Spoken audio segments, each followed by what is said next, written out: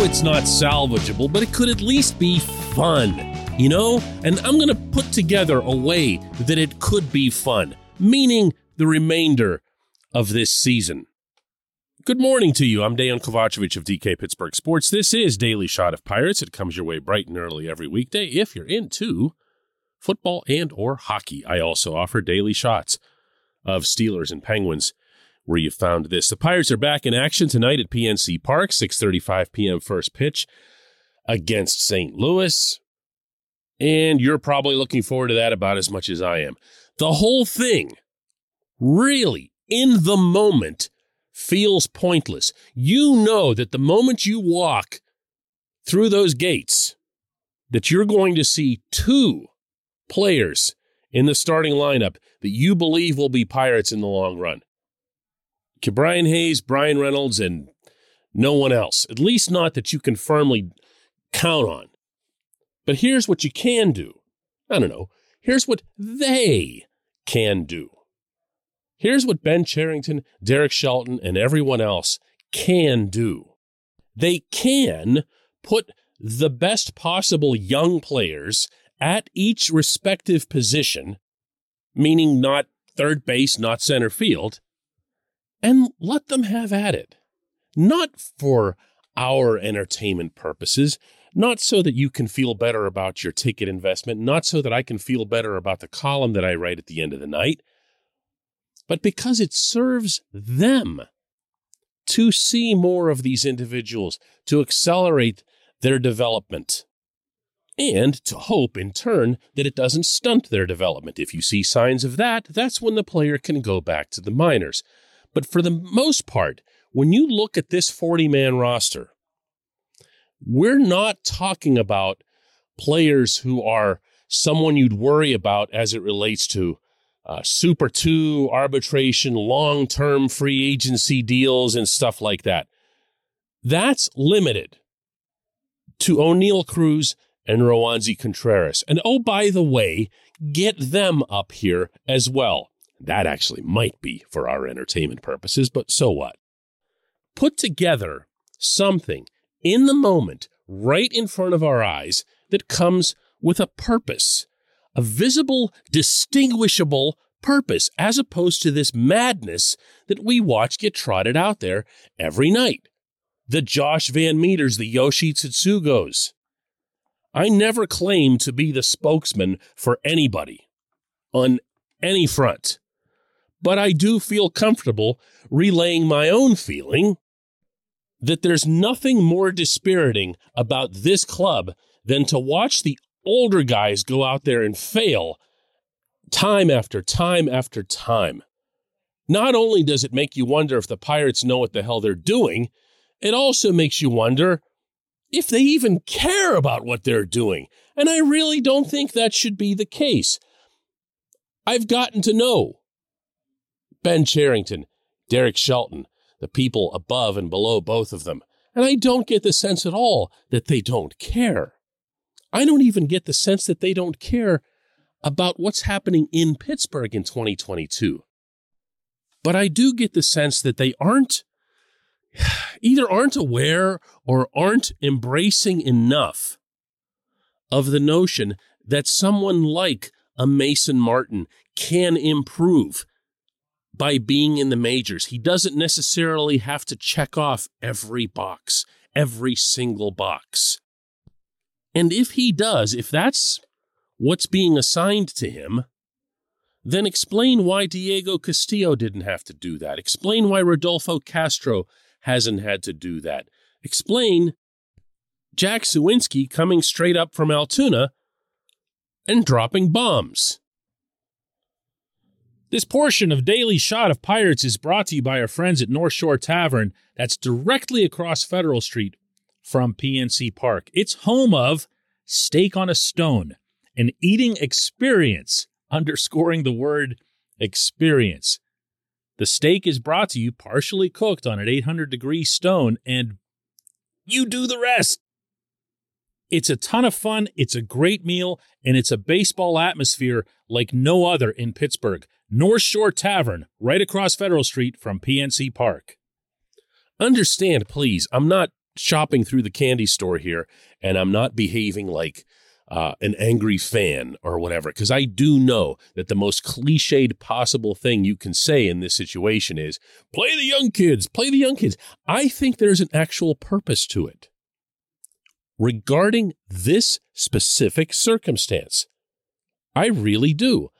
I think that if you put these guys on the field, these younger guys who understand that they're playing for something other than their next contract or early retirement or paying for the flight back home to Japan, whichever it is, that the healthier pursuit by far is that of the young individual who believes, right or wrong, that he can be or he should be part of this team's future, that they want to make it stick.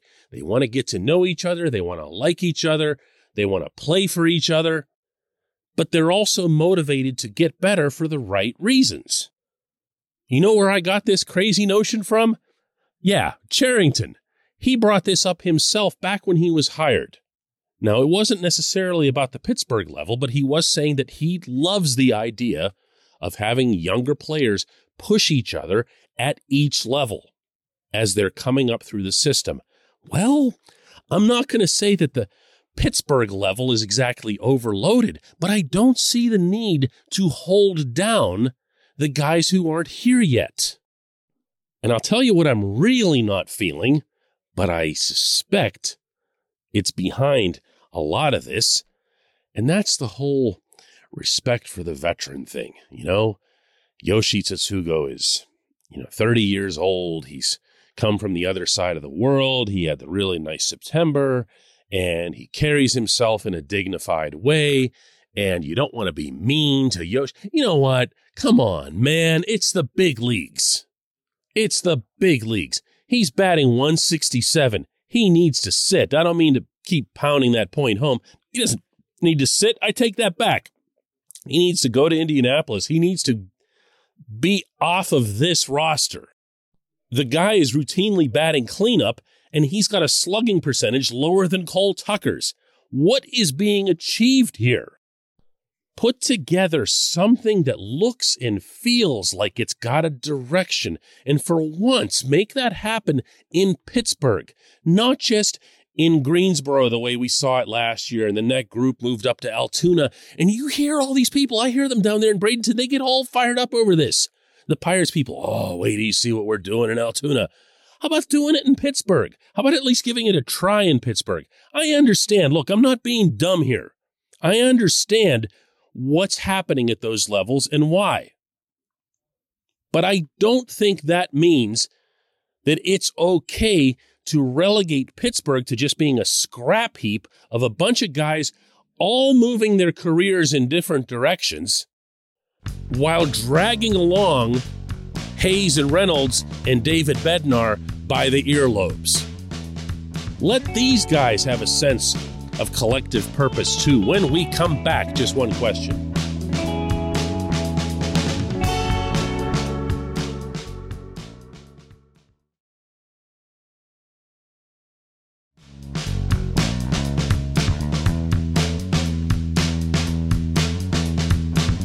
Welcome back. It's time for J1Q, and today's comes from Jeff, who asks, DK, why do you believe that there must be progress at the major league level by year 3 of a rebuild? Complete rebuilds take a very long time in baseball, and most players here now won't be a part of the future.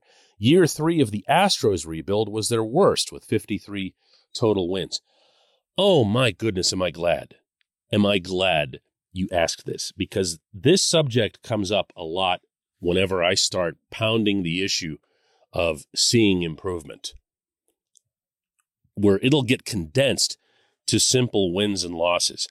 Understand, please, I am still not laser focused on outcomes, on collective outcomes here.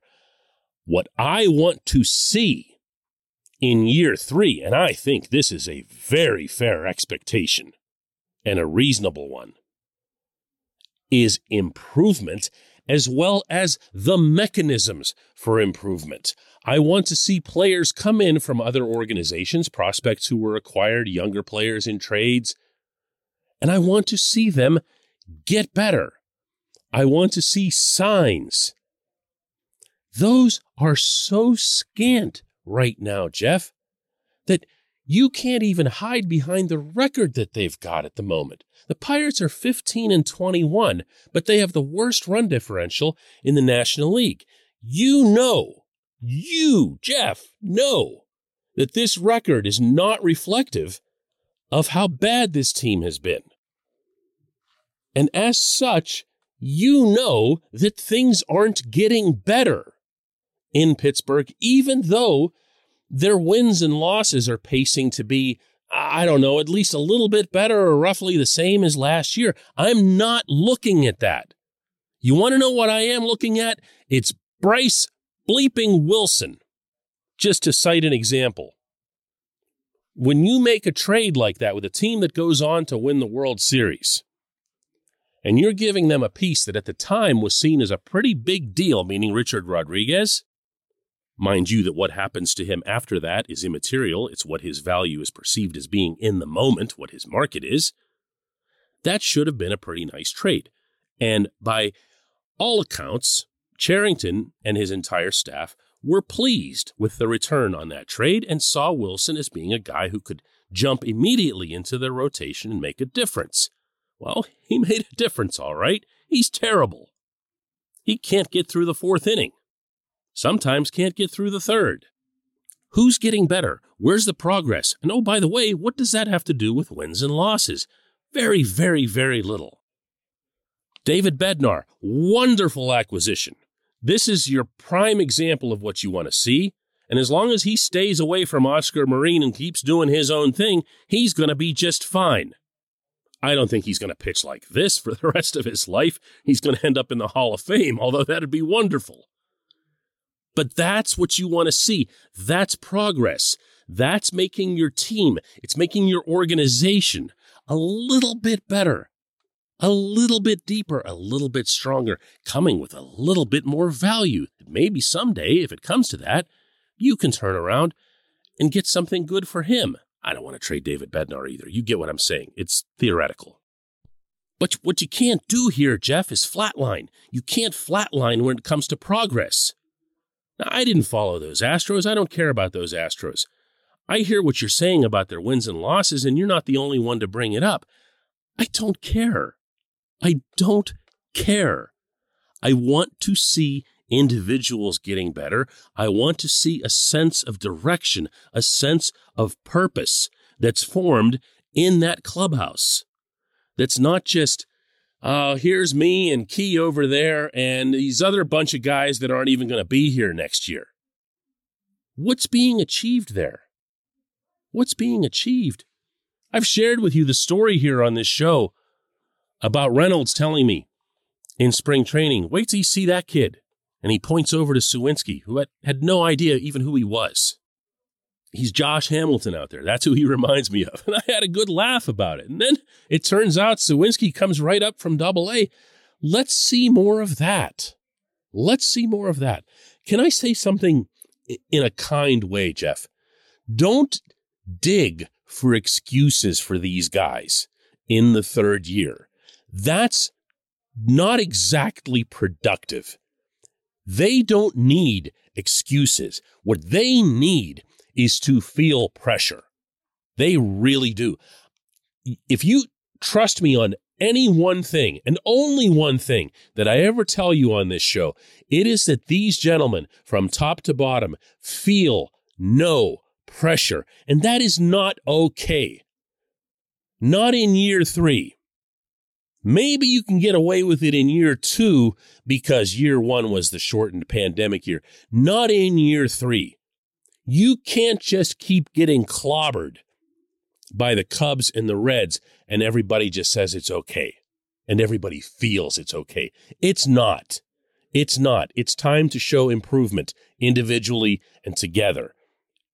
And one great way to start doing that is to put together a team on the field, beginning tonight, that makes some kind of sense. I appreciate the question, Jeff. I really do. This gave me an opportunity to go at something I've been meaning to address for a while. I appreciate everyone listening to Daily Shot of Pirates. We'll have another one of these on Monday.